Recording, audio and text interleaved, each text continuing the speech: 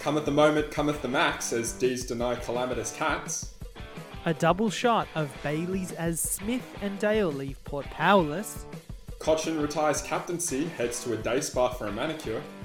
And May play as Urban Keith voices he's in. Hello and welcome back to AFL by Dummies. My name is Alex Henry. Joining me this week, as he does every week, he's trying to keep a straight face right now after reading the opening jokes, but he spent most of last week as Port Adelaide Power's chief motivator. It's Tom Creaser. Oh, yeah. What a absolute... I think I did an excellent job. I don't know about you. I think I did an excellent job. Now, I did close my eyes and pretend that we won by 12 goals, and I willed it to happen. Now, I assume it did happen. I didn't catch the game. Alex, did it happen? You missed the game? Yeah, I missed it. I was too busy thinking about winning. Well, I mean, they were quite competitive, I'll tell you that. And then the game started, and suddenly that competitiveness it went somewhere else. I'll tell you that. Hey Tom, I'm going to surprise one on you here. I forgot to mention it to you before, but I want to do a hero this week because there's a player I want to mention. I'll leave you Max, so you can do him if you like, or you can pick someone else. But firstly, I want to mention Taylor Duray, who is of the Western Bulldogs side. I believe he's the only multiple premiership player heading into this week. And he's a guy that has experienced it all. And I think he has proved that extremely well over the last few weeks.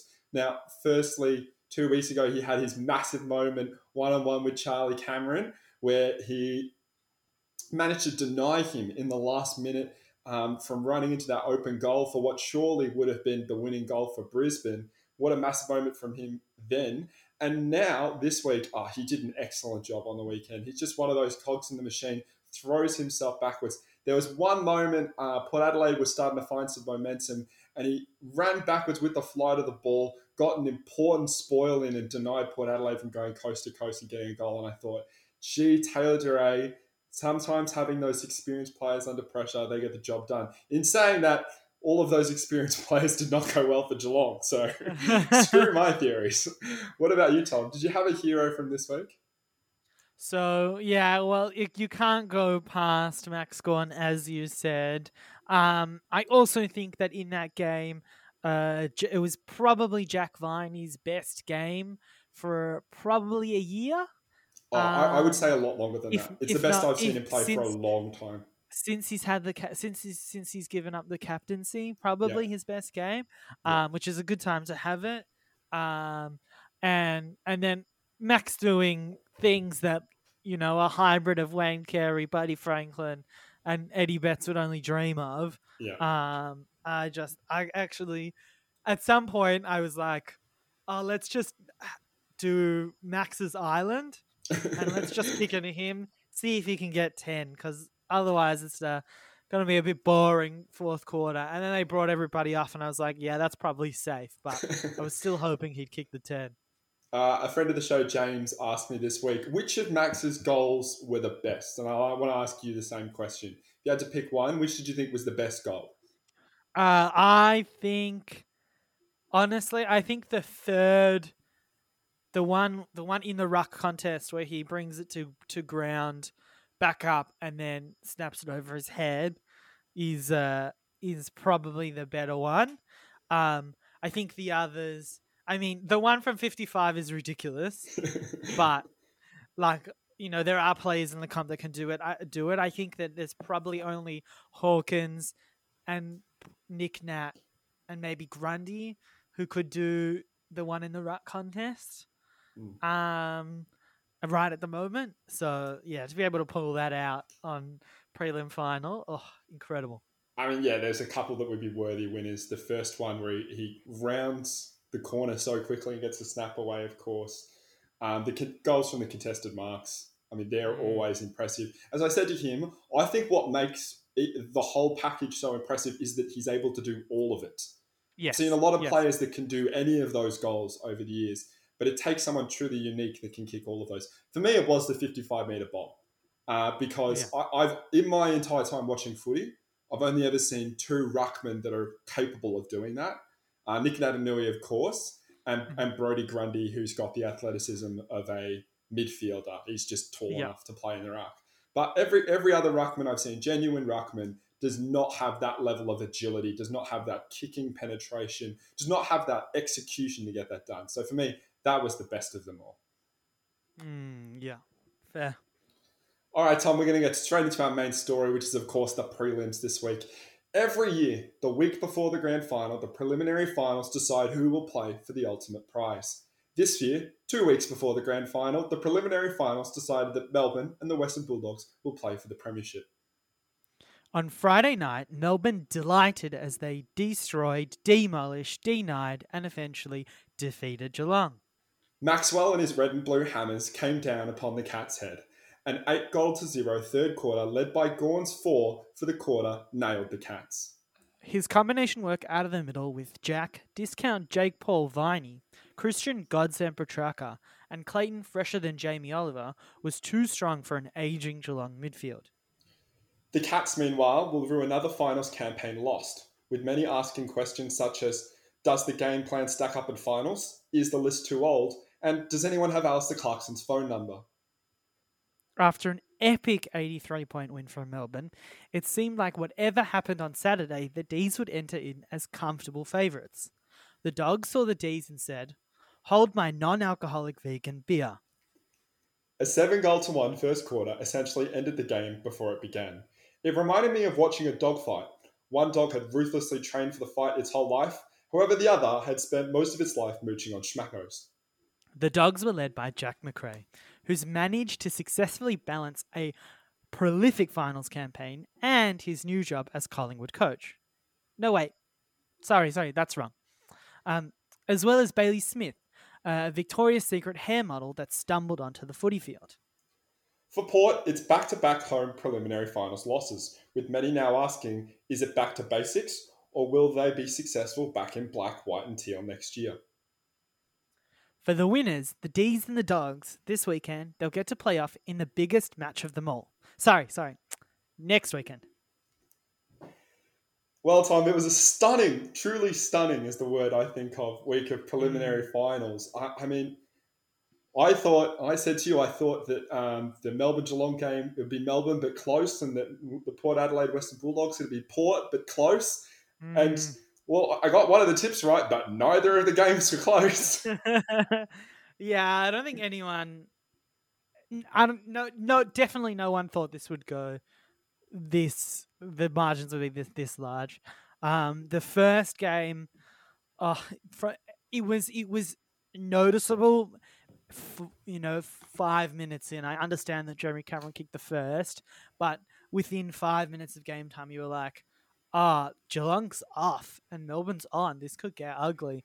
And yeah, by the third quarter, that third quarter alone was just a perfect way to get into a grand final. I mean, yeah, they were all special. Christian Petrarca, Jack Viney, as you mentioned, we thought he was heroic. But Max's third quarter was stunning. I mean, I had a look at the numbers after the game because I wanted to have a look. It's the biggest preliminary final win by a side since 2007, when Port Adelaide, coincidentally, won by 87 points against North Melbourne in their preliminary final. However, they played Geelong in the grand final next week and went on to lose by 119 points. So it's interesting that that's not always the best predicator for a team in good form. And then I thought, wow, what a win by Melbourne. The next evening, the Western Bulldogs come out, they kicked 7 of the first 8 goals, and I was thinking, could they beat that? Is 83 points safe? Yeah, and now it's the biggest combined margin. I think that was the stat, the stat that was lauded over this week. You're absolutely right about that, Tom. It is the biggest combined margin. Wow, I mean, just what a truly stunning week of finals. I can't wait to talk to you about the grand final next week and then watch the grand final that weekend. It'll be very exciting. All right, we're going to get straight into our battle round. Ding, ding, ding. All right, Tom. Now, just before we start, I wrote on our document that my joke this week was going to be about the Road Warrior. Did you get the reference? It's Mad Max. Good boy. Okay, now I don't know, but if you're aware, they actually released a new Mad Max film over the weekend. Ah, love it, love it. Mad Max Fury Road is my favorite action movie of all time, so I am definitely looking forward to the sequel and what Dr. George Miller has cooked up. Yeah, I believe it's called Mad Max Optus Stadium. Um, it's been filmed in Perth. I've got the tagline for you. It's a story about a man attempting to break a drought.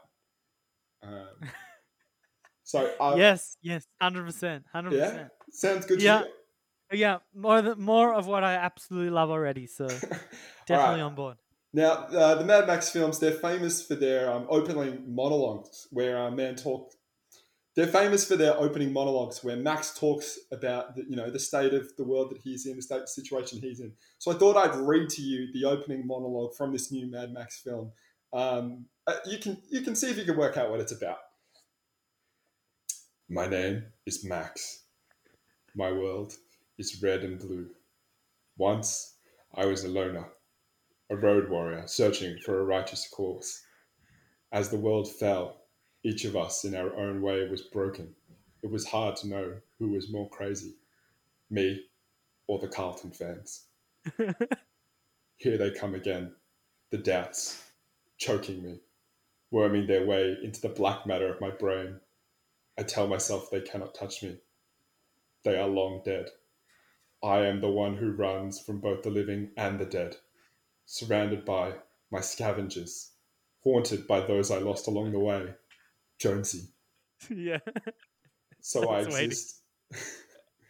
So I exist in this grassland, a man reduced to a single instinct flag. Incredible. I actually, that is really good. So Yeah. good, in fact, that I'm gonna go straight from this to watching Fury Road. I'll tell you, I had to find the monologue from Fury Road for this, and I did end up watching more of the film than I intended to. I'll say that. I will say to wrap up is that I'm really excited for Max on grand final. I'm really excited for Max, and that hopefully they get the opportunity to win the grand final this season, Melbourne. I'm really rooting for them, and if they do win the grand final, I will be sitting there saying, "Oh, what a day! What a lovely day!"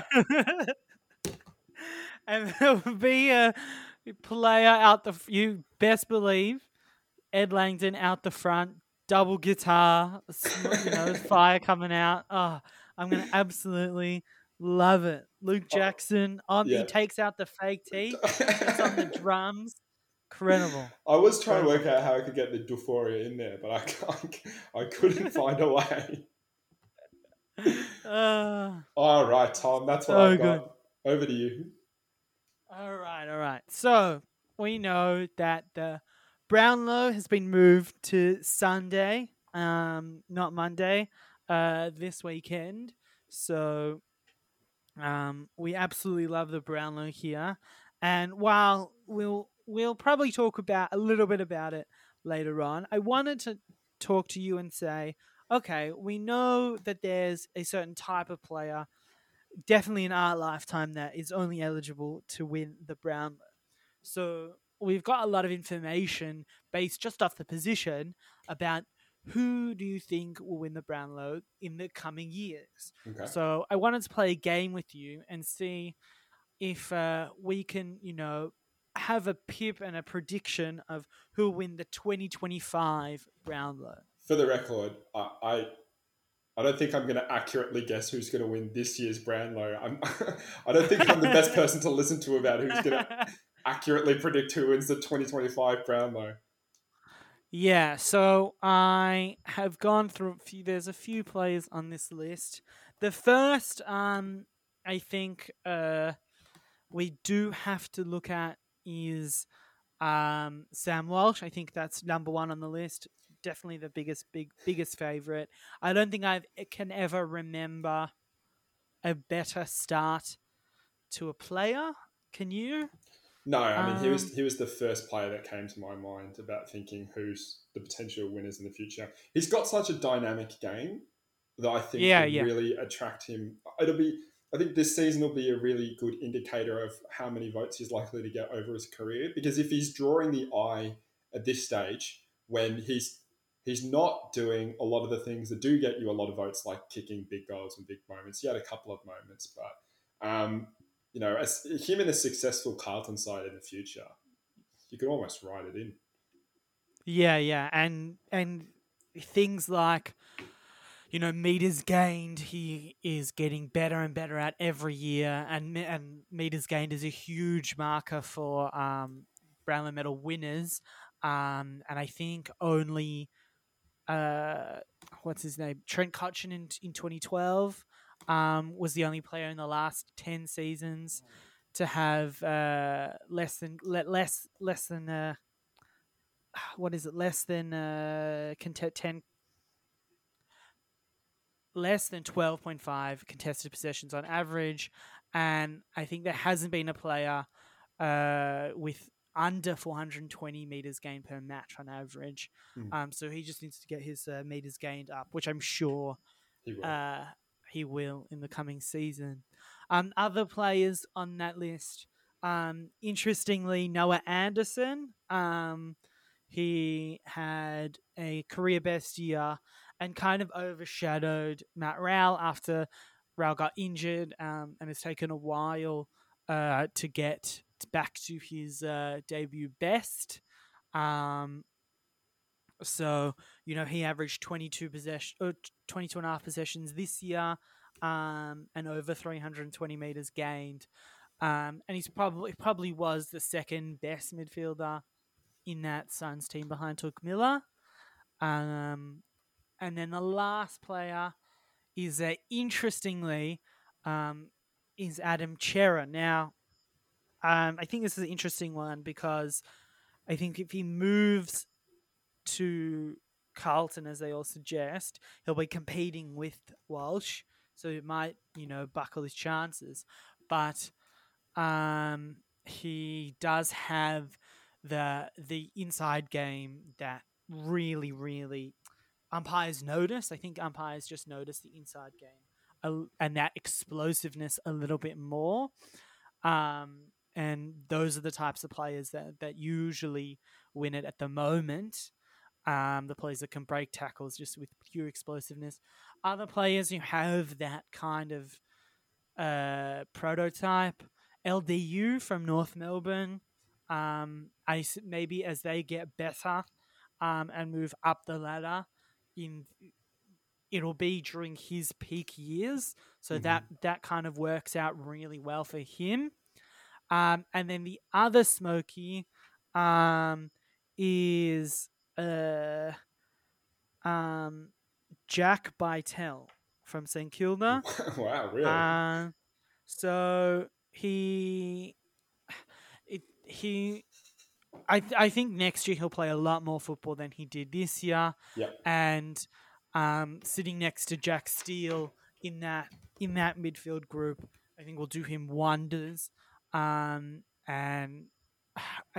there's just not that many other options other than those two. So it'll be really interesting to see.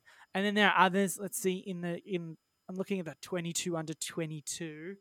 And the other names that stick out really clearly. At the moment he's been playing on the wing, but Andy McGrath from Essendon, if he moves inside as Merritt and gets a bit older, I think particularly I assume he'll be the next captain of Essendon as well. It'll be a similar transition to like a Bont when he became captain. And then other ones in that list, yeah, a lot of them are wingers. But yeah, Josh Dunkley is the other one. He'll be 28, 29 in that 2025 Brownlow, which I think it might skew a bit older, sorry. Particularly in the likes of, we see Boak dominating at 32. He was 31 last year and almost won it. So 29 is a young man's game for the Brownlow. And I think that Dunkley definitely has that option. He was probably the best player in the comp before he got injured, so there's nothing stopping him. Is there anyone else that I'm missing for the future? I'm just going to quickly start with the age bracket because I think that's an interesting thing. Um, you say it's an old man's game. I think it's interesting. I think the old men tend to be the competitive ones, but I think the winners, for the most part, for the midfielders, tend to be the players when they're bursting onto the scene. So if I have a look at it, I've got Well, yeah, that Lockie checks Neal out. last year, who was 27, I think. So Yep. not young, but like not 28, 29. The year they hit top level. It's an age bracket. Like there is like 26 to 28, that type of thing, and then there's like the freaks like five. I think five won it under like well under that. If Bunt win, I think if Bunt and Oliver are both under 26, well Yeah. under 26, and they're So the clear favorites. absolutely. So, I mean, if we're having a look at Dangerfield and Martin, who both won it in their mid 20s, Fife, who won it Mm. at 22 and Yeah, 26, I think. yeah, Mitchell won it in his mid 20s.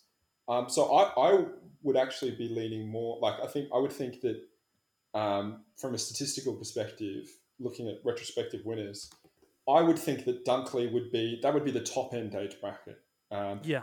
a lot of the senior players tend to do quite well, but not the winners, not the one that are really eye catching. So um, I'm gonna throw out a couple more names. The ones that I think, I don't get me wrong, I agree a lot of, especially with Walsh. But there are a couple others that I thought you didn't mention that I would.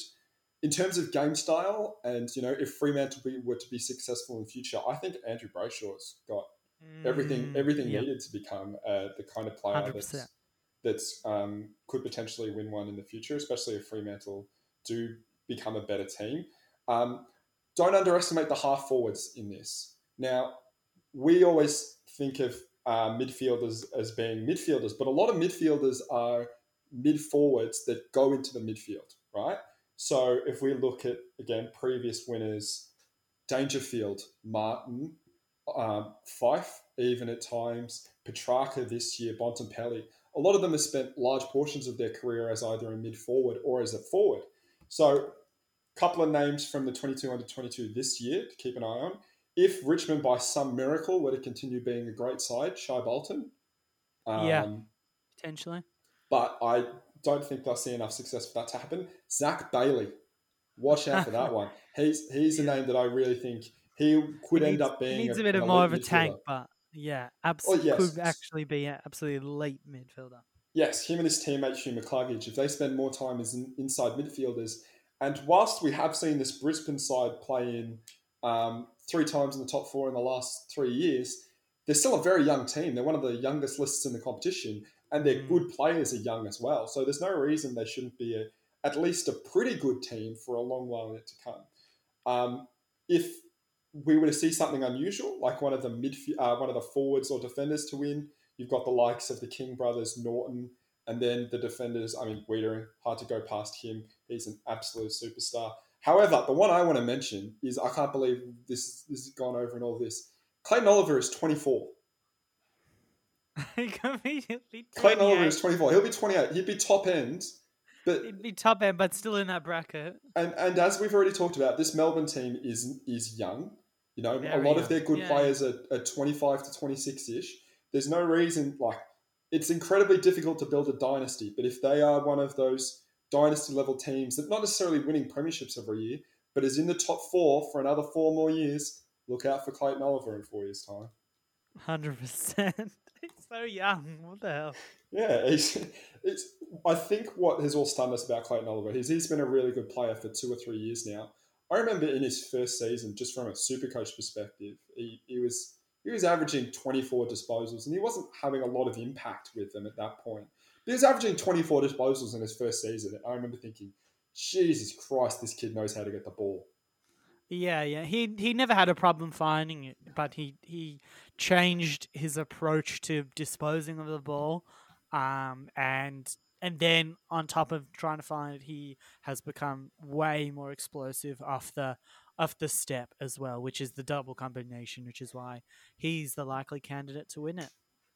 Absolutely. All right, Tom. Speaking of the Brownlow, Well, there isn't a game this weekend, but we do have something to block out the helplessness of this Sunday.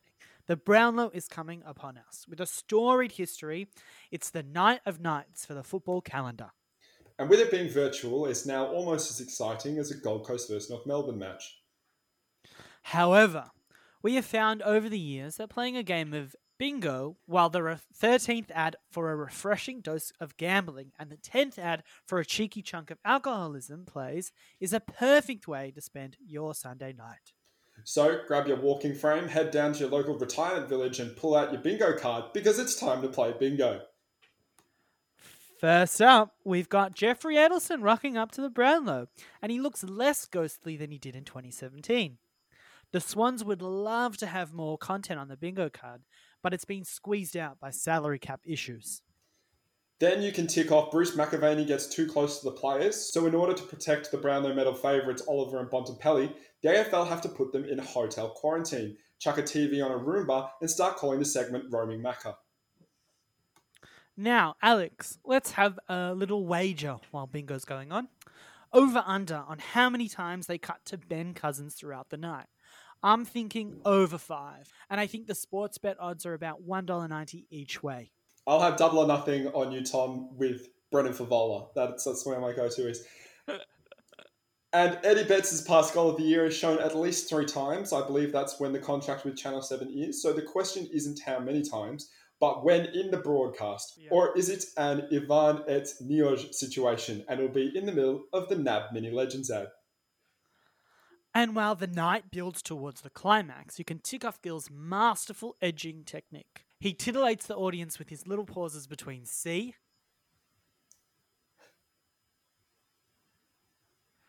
Oliver, keeping us all from spilling our drinks in excitement, as we shout at the screen, "Come on, Gill!" However, the most controversial moment might come from Mark of the Year. Shai Bolton, who's now coaching at Collingwood, is one of the final 3. No, that's not right either. But it seems like it will be between Jack's ultimate family rivalry moment and Tim O'Brien's attempt to convince a club to sign him. Ultimately, I think Victoria's 70% with 2 doses should win Mark of the Year, even if Dan Andrews didn't control it the whole way. Well, it's going to be an epic game of bingo and an epic Brownlow medal night. Tom, I think we'll save our Brownlow medal tips for the end of the episode. Yeah. And maybe a few more tips here and there. But let's focus on our second battle round. Ding, ding, ding. All right, now I was like, Tom, start speaking. And I was like, no, it's my turn. Oops. All right, now, Tom, I've written for you the most simplified form of my analysis on our run sheet, and that is how to win. I know. I've got the gimmick of the whole competition for you written on my notes section. This is why they pay me the big bucks as a coach, I'll tell you that. Right, are you ready? What I'm going to provide for you this week is the dominant stats in which teams won in finals performances. Okay? So I've had a look at all 8 finals that we've had this season to see which stats were won by teams over the course of the 8 games, right? Therefore, if the winning team won the disposals in all of the games in which they won, right, the disposals is a pretty important stat to win to give you a chance of winning. Yeah. So let's have your predictions first. From this final series, I'll give you the list of stats that I have measured, and I had to hand count all of these. Disposals, inside 50s, disposal efficiency, efficiency of inside 50s converted into scores, clearances, contested possessions, uncontested possessions, opposition turnovers, marks inside 50, contested marks, intercept possessions, tackles, and 1%ers. Did you take notes? Yeah. Okay. All right.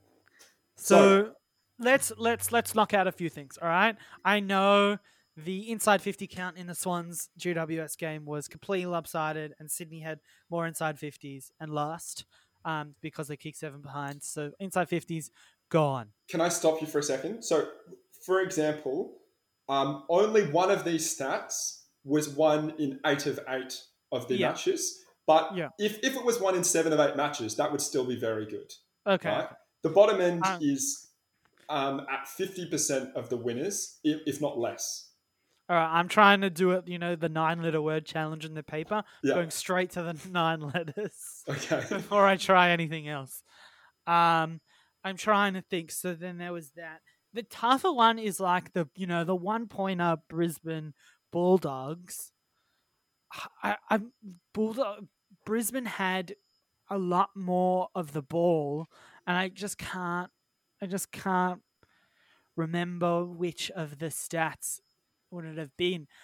I have an inkling that high up there would be clearances. That would be my first thought. But I would love to know whether whether then in the Brisbane Bulldogs game, Brisbane might have had more clearances, but the conversion rate from the conversion rate or something made Bulldogs win. Do you have any stats that you think will be unimportant? So maybe they were either split 50-50 over the 4 games or potentially even lost more often by the team that won. Inside 50s, probably in those 2 games. Would be up there. Would probably be irrelevant. And potentially conversion, like other than the first game, inaccuracy and ability. Then defensively, there hasn't been really anything other than the Melbourne game, other than the games that Melbourne play for obvious reasons. But so the ability to convert would be pretty even. Once it went down there, maybe. I think that would be probably. That would be it. Most, Okay, so I'm taking that as think. the inside 50 conversion percentage, right? That's what you're referring to? Yeah. Okay. Yeah. So let's start with the statistics that were not won. Irrelevant. So Yeah. of the 8 games, the team that won the game won the tackles in only 2 out of those 8 games. Yeah. Right? Because they had more of the ball. Yeah. One of those was Melbourne, just to give you an idea. I think if Melbourne had played more games, that stat might be a bit higher with their game style. The 1%ers was won by the team that won the game of those 8 times 3 out of 8. Okay. And the clearances was won by the teams that won the game only 4 out of 8 times. So a 50-50 split in those games, including by the Giants, I believe, in their loss to Geelong. Really? Wow. So the dominant stats, and I'm going to give you a heads up, you've not done well at all here. No, I have not done well in the slightest. The dominant stats, I've got 5 of them for you. So in equal third spot, I've got all the ones on 6, which are marks inside 50. So 6 out of 8 times the winners won marks inside 50. Disposal efficiency was 6 out of 8 times. Really? And total disposals, 6 out of 8 times as well. Okay. So the two most dominant stats, in second place for this one, contested marks, 7 out of 8 times. What is this? Stunned me. Wow, Absolutely I would floored never me. have picked that. Yeah, no, none have picked that in the slightest. Absolutely floored me, that stat. I did not think it at all. Finals is all about the small forward, like big men fail. Other than if they've got a US passport, they don't seem to work in the finals. Wow, that is a huge stat. Do you know what I think it is? I think it's more the around the ground. I think it's the ability to get out, be clutch under pressure, get out, kit. Yeah, but or in defense, like kick it down the line and take a mark. Yeah, when you've got a 3-on-2 and you can use your bodies to out. That's what I think it is. But it's a very interesting one. And then the number one dominant stat, and this was my prediction. This is what I went hunting for this reason. Not that I can prove it to you, but contested possessions. Contested possessions wins you matches. So in all 8 of the finals. So Bulldogs did win contested possessions. So that was the only game. Yeah. That was the only game that I was concerned about because Brisbane had a more dominant overall. Yeah. But I guess Bulldogs must have won the contested possession count. But every other game, it would have been that. Yeah, but I can already hear you and the potential listeners out there saying, yes, but Alex, those are just normal finals. You've got games like 5th v 8th in there. What about the actual clutch games? Well, Tom, I've gone back to the last 8 grand finals and I've had a look at who won the stats in each of those as well. Okay. So I'll give you your opportunity to do your predictions again because maybe grand finals are a bit different. 3 of those have been won by Richmond and their game style. 3 of them have been won by Hawthorn and their game style. So you can make your decisions based on that. Or you can think about what holds up under pressure in a grand final. But 8 grand finals, what were the most dominant stats again? Do you want them all? Quick rundown? I'll give you a quick rundown. Do it again, yeah. Do it again. Okay. Disposals, inside 50s, disposal efficiency, inside 50 conversions, so inside 50 efficiency, clearances, contested possessions, uncontested possessions, opposition turnovers, marks inside 50, contested marks, intercept possessions, tackles, and 1%ers.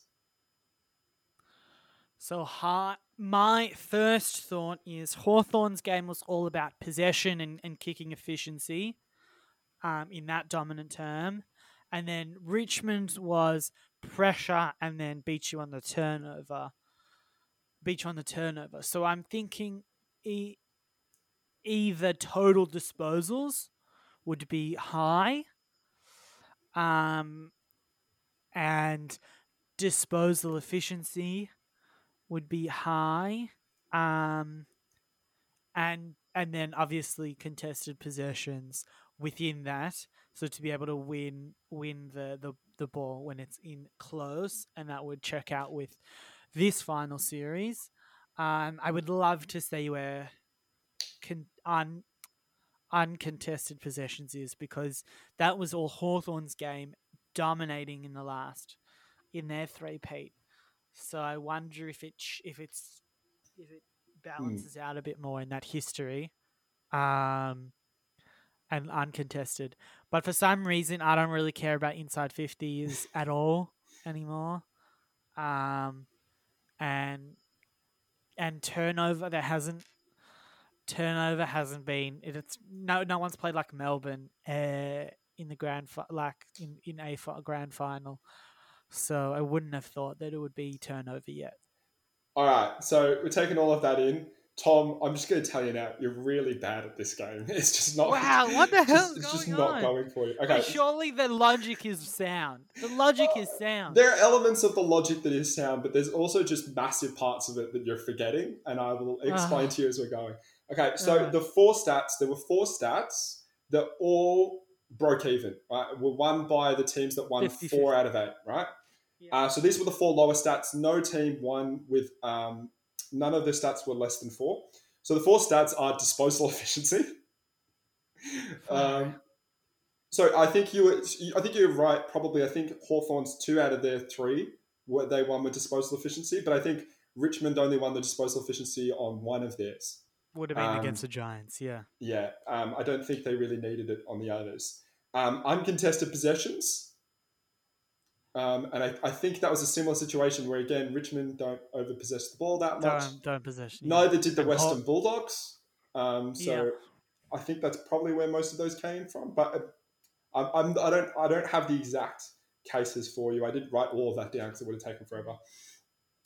Interestingly, the marks inside 50 was one that I didn't expect to see. And then I realised that Richmond have won 3 premierships in a row, 3 of the last 4 premierships, and they actually went out of their way to kick the ball onto the ground. So that made a bit more sense. And then finally, the tackles again. Despite Richmond being a pressure-based side, still, if you have more of the ball, then as a result of which you have to do less tackling. But there were 3 stats that were all more than 6 out of 8. So these 3 stats were 7 or above. In fact, all of them were 7. None of them were 8. There were a fair few that were on 6. A couple of the ones you mentioned. Contested possessions was 1, for instance, and total disposals. But the 3 stats that were dominant were contested marks. Tom, I don't know why you choose to ignore contested marks. Because nobody cares about a contested mark. Oh my god, I'm losing the plot here. Do you want to? I'll give you a quick guess. Do you know which game was the one where the team lost the contested marks and still won? Probably 2016. No, it wasn't. It was the Sydney. It was a losing Sydney side that won it, though. It was 2013 Swans with the likes of Tippett and Buddy But really, yeah, and we, a couple we of got others. destroyed and we still won the contested mark count. Wow. And not only did you win it, you won it comfortably. And I think it was because Hawthorn weren't playing that game at all that season. No, not at all. They were playing uncontested marks. That was very much their game. Contested marks. And then very interestingly, you talked about how you didn't think the turnovers were a part. And I was like, Tom, did you watch either of these two teams? Firstly, Clarko's cluster, right? The whole point of it was zoning off uncontested marks. What do you think that turns into? Opposition turnovers. So it's all three Hawthorns, all three Brisbane. It's the two defensive stats, opposition turnovers and intercept possessions, from a side that was famed for their defensive zone-off structure and a side who was famous for putting so much pressure on the opposition that they kicked it to the opposition. Turnover. I have forgotten how Hawthorn won 3 in a row. That is just clearly what has happened here. I just assumed that they got the ball first. Yeah. Yeah. They did have an elite midfield, but their defense was probably what got them there. 100%. So overall, I've got 3 stats for you. The mega loser stat. So the mega loser is the stat that doesn't matter in finals, doesn't matter in grand finals. You can win whether or not you win this stat. That's the tackles. Yeah. Doesn't really matter in either. You get the job done. My mega weird stat is the one that makes a big difference in one, but doesn't make a big difference in the other. So, disposal efficiency. That's a really interesting one for me, because in normal finals, that was an important stat. That won you 6 out of 8 games. In grand finals, 4 out of 8 games. So there's a bit of a drop off there, and I'm a bit curious about that. It goes from being one of the best stats to one of the worst stats. And then finally, your most important stat, say it with me, Tom, contested marks. That changes the outlook of what I have thought about next week. Wow. Interesting. I just can't. I actually think it's not inside 50 specifically. I think it is around the ground, as you said. Yeah. So I'm now completely fascinated with contested marks as a statistic. It's not something that I've thought about over the course of the season, but I'm now going to be keeping a really close look on it on grand 100%. Final day. 100%. It's just for everyone keeping an eye out there. I reckon that's just one to keep an eye on. What my takeaway from this is as a whole is that if there's one team that I genuinely believe is the best contested mark side in the league with their fit players, it's St Kilda. So my conclusion is we're going to win the grand final next season. If you get fully fit Marshall, Ryder, and King, that's you're winning every single contested mark. Dougal Howard does the job with the defensive ones, and you sorted. What a stat! You don't need midfielders, Tom. Contested marks will get you there. Contested marks 2022. Let's go. All right, Tom. What have you got? All right. So, Alex, it wasn't such a great game on the weekend between the Demons and the Cats, and while the performance in of itself was out of character for a prelim. There was one, Gary Rowan, that was extremely dependable. Absolutely. So because Gary Rowan is so dependable, I've tried to see if I could find a few things that are, more dependable than him. So Beautiful. The first thing would be white people getting burnt on an Australian beach. More dependable. Count myself in. That's. I'm actually hoping that's my summer this year. Yes, we all are. Essendon ruining an expectation by a less than mediocre performance in a game during the month of September. Extremely dependable. Yeah, take that one to the bank. Put that in your Brownlow multi. 100%. All right. The Australian government spending money on some sort of atomic half metal, half fish, rather than paying its people after a global pandemic shuts down the economy twice. No, I'm totally on board with this because I don't want to go too political here, but anybody that's on the economic right will tell you that we need to be prioritizing the economy right now. And I'm like, yeah, I understand that as a value. You know what we should do to prioritize the economy? Go out and buy some fucking submarines. No. Atomic half metal, half fish. If they pivot to atomic half metal, half fish, Yeah. I'm on board. I'm 100% on board. Nuclear piranhas. Come on. Easiest sell in my life. Yeah, no, I think the rebranding is key because if there's one thing we've learned, the last time we bought submarines, it didn't go so well. Oh, what a this podcast turned very quickly. All right. So more dependable than Gary Rowan, the AFL media making sure it's one person's fault that there is a lack of integrity in the competition.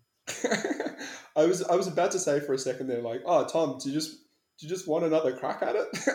But I was like, oh no. Oh yeah, I'm with you. We can't say that word. There's a word we cannot say.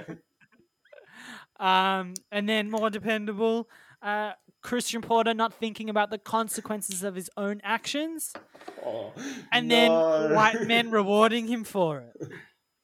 No. I give up on this podcast. This is just a political podcast now. All right. We'll move away from that. We'll move away from the politics. All right. More dependable than Gary Rowan, Kim Kardashian making herself darker, but actually stealing all of the spotlight. Shout out to all my Met Gala babies there. That one's for you. Not only do I love that, that's a metaphysics joke about how black The double. It was a double. It was a double. Did you mean that?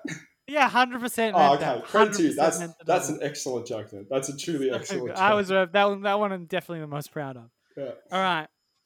And then the next one, Tony Armstrong bringing the life essence we all need until this corona thing leaves our shores. I don't know if anyone saw this. Just type Tony Armstrong into Google and click videos. It's great. It's brilliant. A good time. It first thing that made me properly laugh in a while. It's so good. Yeah. And the follow-up to that story is even better. And the last thing, more dependable than Gary Rowan, duct tape. It's not just duct tape, Tom. Flex tape. Flex tape. Oh, that's a deep cut. Deep cut. It's deep. It goes on anything. Is your sieve leaking water? Add flex tape. Incredible. Oh, right. There you go. That was very good from you, Tom. That was very, very good. I don't have any hesitation in awarding you the point this week. I mean, I thought my stat was good, but some of the jokes there, in particular, throwing in, not on top of a Met Gala joke, a bit of metaphysics. That's, what a combination. What a combination. Thank you. I'm one behind now with 2 to play. Oh. So that's where it stands. Jesus. So I think we just call it now. No draws over the next 2 weeks, and either way we have a winner. Yeah. Yeah. Okay. That's very exciting. Okay, Tom, there were 2 games on the weekend, so we'll quickly recap our tips, which was we both tipped Melbourne and Port, and we both got 1. Yes? Didn't I tip Bulldogs? Oh, no, you did. I'm sorry. No, I think I'm pretty sure I tipped Bulldogs. Yeah, no, I think you did. So, congratulations. I think you're now 2 tips ahead of me just in the final series. I think I did what you did with Melbourne. I was like, Bulldogs in a really close one, and it wasn't close. Yeah. Which, that secures you the tipping for the finals at least. You won 1 tipping comp, Tom. Whoa! The short form. I'm the sprinter. the absolute sprinter. Because I got out to a lead early in the season as well, and then fell away very late. So clearly a sprinter, no long distance running for me. Call him Sean Takes. He's an IPL specialist. All right, but let's do our tips for the Brownlow medal. I'm very excited about this time. I think this will be, it'll be terrible because it'll be Zoom, but I think this will be one of the better Brownlow counts in terms of how close it is and we've had ages. Yes, I think that will definitely make it bearable. I think if it was a clear favourite, there'd be no point. Yeah, let's talk about the contenders before we get into our individual tips. The man who's currently the bookies' favourite is Ollie Wines. Interesting. How are you feeling about his chances? The only thing I'd say on him compared to the other favourites in my head would be that he's not really competing with anyone other than maybe Travis Boak. And Boak didn't have the season that he had last year. So he's clearly in their better games, in their wins, will most likely be the ones that poll. And they did finish in the top 4. So I understand why he is the favourite. Yeah, absolutely. You make a good case for him. I'm going to have to think about who I'm going to tip. The next man, according to the bookies, is Clayton Oliver, the contested ball magnet out of Melbourne. His red hair is very attractive, so he pulls votes in that regard. Do you think he's got a real crack against Ollie Wines, Tom? I don't know. I can't tell whether this is subjective or not. I think he is. I think he is my Brownlow medal winner. Like, he is my MVP. But I just, for some reason, I feel like that there's just too many votes he's losing to Gawn and Petrarca. And even in some cases, Nay and Lever might stop him from getting a 2 and a 1. That would push him over the edge. And there are just too many good players in that team. That's sort of where my thinking's at, but I still think that his best games are better than Ollie's. Yeah, so I think while we're on him, we've got to talk about the other two Melbourne boys and where they're going to feature in this. I think that's the big problem with all of them, is that they're just taking too many votes away from each other. But do you feel like Petrarca is a genuine chance? No, I don't think Petrarca is because he's not as good. He wasn't as good as Oliver this season. Oh, he didn't have enough best on grounds versus Oliver. So I think that if it's anyone's, it is Clayton's. But whether the issue would be whether he steals votes off Oliver. But I don't think same as Gawn. But Gawn's is a different case because it's a ruckman, so we know 100% he's not going to win. So the question will be, how many times does he steal it off Oliver? Yeah, I think Gawn's come back into the conversation the last few weeks for about how many votes he's going to steal off Oliver and Petrarca, when I don't think really he will. He hasn't polled particularly well in years gone by, and he's not had as good of a year during the regular season as he had in other years. So I wouldn't expect him to poll many votes. The other one in the triumvirate of the contenders is the Western Bulldogs captain, Marcus Bontempelli. He's in a very interesting situation, I think. He's the one that I'm potentially think has the most potential to swing up and down, because he's got really good players that have really good games around him, but aren't as eye-catching as him. So the likes of nobody as explosive. Yeah, so the likes of Libba and McRae, who I would look at in individual games and actually say, well, I think he was not as good as those two there. I wouldn't be surprised if, you're in the middle of your umpiring match and you've got a hell of a lot else to do. You're not thinking about, gee, Libba's had 14 contested possessions in this half. Meanwhile, you are thinking about Marcus Bontempelli. I watched him run out of a pack 4 times. He's kicked 2 goals. Umpiring is a difficult job as it is. Imagine trying to pick votes at the same time. I'm not sure. Maybe McRae will take a lot of votes off him. I think Norton might take a few as well. I think that's one that people aren't thinking about just on raw impact. Caleb Daniel will over the course of the season. I'm sure Treloar will here and there. Josh Dunkley at the start and Bailey Smith at various points. There's a lot of good players in there, each that had great games. But how many times will the umpires look at them and say, yeah, but was he better than Bontempelli? Yeah, that's a similar situation to Oliver as well. In that regard, yeah, it's interesting. It's Bontempelli versus the rest of the team, and at different points, it's not like Libba and Dunkley played an incredible game at the same time. It's like, okay, we know Dunkley is versing potentially versing votes against Dunkley, and then it sort of goes to Libba in the middle part of the season, and then in that end bit before they lose 3 in a row, McRae is clearly the best player in the Dogs' side. So at each point, Yeah. it'll be a different Bulldogs player that he has to get the votes from. The other question will be his second half of the year, he was an average footballer. Now, But I is think he that alone, should make him the least of the three. Now, I understand that he might be more eye catching, and therefore Mm, that will negate his him being average, statistically. But I wonder if it'll be on the night he gets out to a lead that is, looks huge but catchable, and then it'll be a race to see whether someone, whether that's an Oliver or a Wines, will catch him before the final game. Um, and it might actually even come down to that 2 point game, 2 point win that Port had in the last game of the season against the Bulldogs. where Wines was huge, by the way. I think you're Yeah, absolutely right. Wines will be 3 votes. Yeah, I think you're absolutely right about how the game's going to go. I think you're absolutely right about how the count's going to go. Bontempelli will take a big lead towards the 2/3 mark, and then the others will catch him.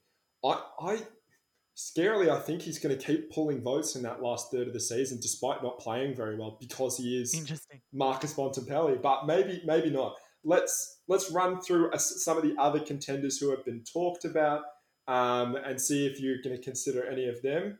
But before we do that, quickly, Jack Steele. Many people are talking about him because pretty much any game that the Saints won this season, you'd think he'll get 3 He'll be best on votes. ground. Max King had one amazing game, but apart from that, Jack Steele. Do you think he's a realistic shout, or is he just going to be the placer in the top 5? Yeah, I don't know if Saints won enough games, and particularly in the losses. I understand he probably deserves a one voter in those early losses where you got absolutely destroyed by like 88, 70, 80, 90 points. Um, Whether you can, if you're an umpire, you can justify giving Jack Steele a one vote in a 80-point loss. That seems pretty out there. But it and other stranger things have happened. I feel like, was Carlton any good when Judd won the second time? Just outside the Um, 8, I think. yeah, in a similar spot, and Fife has won it From one of the outside the 8. times from Yeah. outside the 8. But you have to be on that like Judd, Fife, Gary Ablett type level, and I Mm. don't think Steele is at that point yet. I also don't think he's quite as attractive as a player as some of the other ones are, so I don't Mm. think he's really in contention. A couple of the other names you already talked about, Petrarca and McRae, but Walsh, Parrish, Mitchell, Merritt, Lyons, any of them really a hope for you, or is it just fanciful? Well, Parrish's drop off in the second half of the season is again similar to Bontempelli, but no star power. So I just don't think he'll get any votes in the second half of the year. Um, and then um, Walsh, I don't know. Carlton's games in which they lose, uh, I understand he might get enough twos and ones, but I don't know. Harry Mackay will steal a few votes off him because usually when they win, Harry would be kicking goals. Um, but he's definitely a smoky. Um, and then the other one I would say that we haven't mentioned is Took Miller. Now he got suspended early in the piece, but I just want to see this as a case study because I still have some weird conspiracy theory that they like try to avoid giving votes to suspended players, and I do want to see what his count is at the end. He'll have a patch after, I think it's a couple of games, maybe that Richmond game, at about round Yeah, 18 or 19 or something, where he'll look pretty hot, and it'll yeah, be interesting. But I don't think he'll get there. He might be in the top 3 to 5, but yeah, I don't think he'll get there. I don't think he'll win enough games. For me, of those, Parrish is the best bet. I yeah, just think there's a whole bunch of games where he undeniably pulls through. yeah. Then there's a few. Particularly early in the season. Yeah, Well, it wasn't quite early. It was more like that mid section where he really started to find form. Anzac mm. Day, kind of that period. Yeah, Um, yeah, yeah. All right, so we've had all our talk, Tom. It's time to make some decisions. Firstly, before we do, I want you to tell me who's your MVP? Who's the best player in the competition this season? So Just this I'm season. yeah. I'm saying Clayton Oliver is my MVP. Now I think that's different to Brownlow, but I'm saying Yes, he's my MVP, most valuable player. I'm in agreement with you. Actually, I believe that Clayton Oliver was the most valuable player to any team this season. Just his work at stoppages was just Yeah, undeniable, and incredible. he transitioned from a player in years gone by that would win the ball in handball to a player that takes 5 yards and then kicks with penetration, and that's Mm, such a difference for a midfielder. Um, yeah. all right, we're in agreement on that. Let's see if we're in agreement with our Brownlow prediction. Tom, who do you think will win? I think based off this conversation, I think I've changed. I was going to say Bont, but for some reason now I think I'm switching to Ollie Wines. I think that there's just no one in that team, and they do win a lot of games. And the ones they don't win are pretty close. Um, there's just no one that takes votes away from him at all, like other than maybe Boak early. So I'm saying Ollie. Yeah, I'm a bit stunned that like it's not more of an outlier than it currently is. It's quite close in the betting, and don't get me wrong. I think Clayton Oliver's been the best player this year. And I think Marcus Yeah. Montepelli is ridiculously eye catching and will probably go really close. But like genuinely, Port Adelaide, how many games did they win this season? Um, For what was I don't know what the ladder was. 16, I want to say. I Yeah, think something like 16 that. was the number. It, genuinely, in how many of those games did somebody play better than Ollie Wines? Yeah. Not many. Oh, Like not many. that stat as itself should give you an indicator of how many Should votes Ollie Wines is going to poll this year. Um, yeah. Earlier in the, I think we are a little caught up in his hot streak in the second half of the year. He did have a much better second half of the year than he did in Yeah. the first. Um, but they were a bit of a medium side through the first half of the year, and they came home strong. So that's where they won their games. I think it'll be a case where, you know, maybe in the Melbourne Western Bulldogs game, Clayton Oliver and Bontempelli get the 3 votes in each of those games. But if Ollie Wines gets 3 votes after 3 votes in the North Melbourne game, and in the Gold Coast game, and in the St Kilda game, like I expect he Mm, will, yeah. in the end, 100%. he's the one at the top. Yeah. Yeah. Yeah. It'll be interesting because Bont will get a really, really big lead on Ollie, and Ollie will come home So, strong. But what's your pick on how big the lead gets? ooh, I don't know the lead. I still think it'll be really close. Um, but probably close. Surely at least. Surely at least it gets as big as 10 votes. Surely. Three best on grounds at some point throughout the season. A gap of three best on grounds to be made up in those those last 3 weeks where Port win and Bulldogs don't. Surely. So 9-10 votes. And if it's beyond 9-10, it'll be Bonds to lose then. Yeah, I think he will be quite far back, to be honest. So I think Bont will be maybe at round 19. He might still have quite a long way to go. I don't know. It's I I, think it, there's a lot of it'll be games where I'm just, for instance, I'm looking at the Brownlow predictor, right? And early in mhm. the season, there's 7 games where he polls. Sorry, 6 games where he polls. He's expected to poll, and they only have him polling 1 or 2. Now, I think maybe Yeah.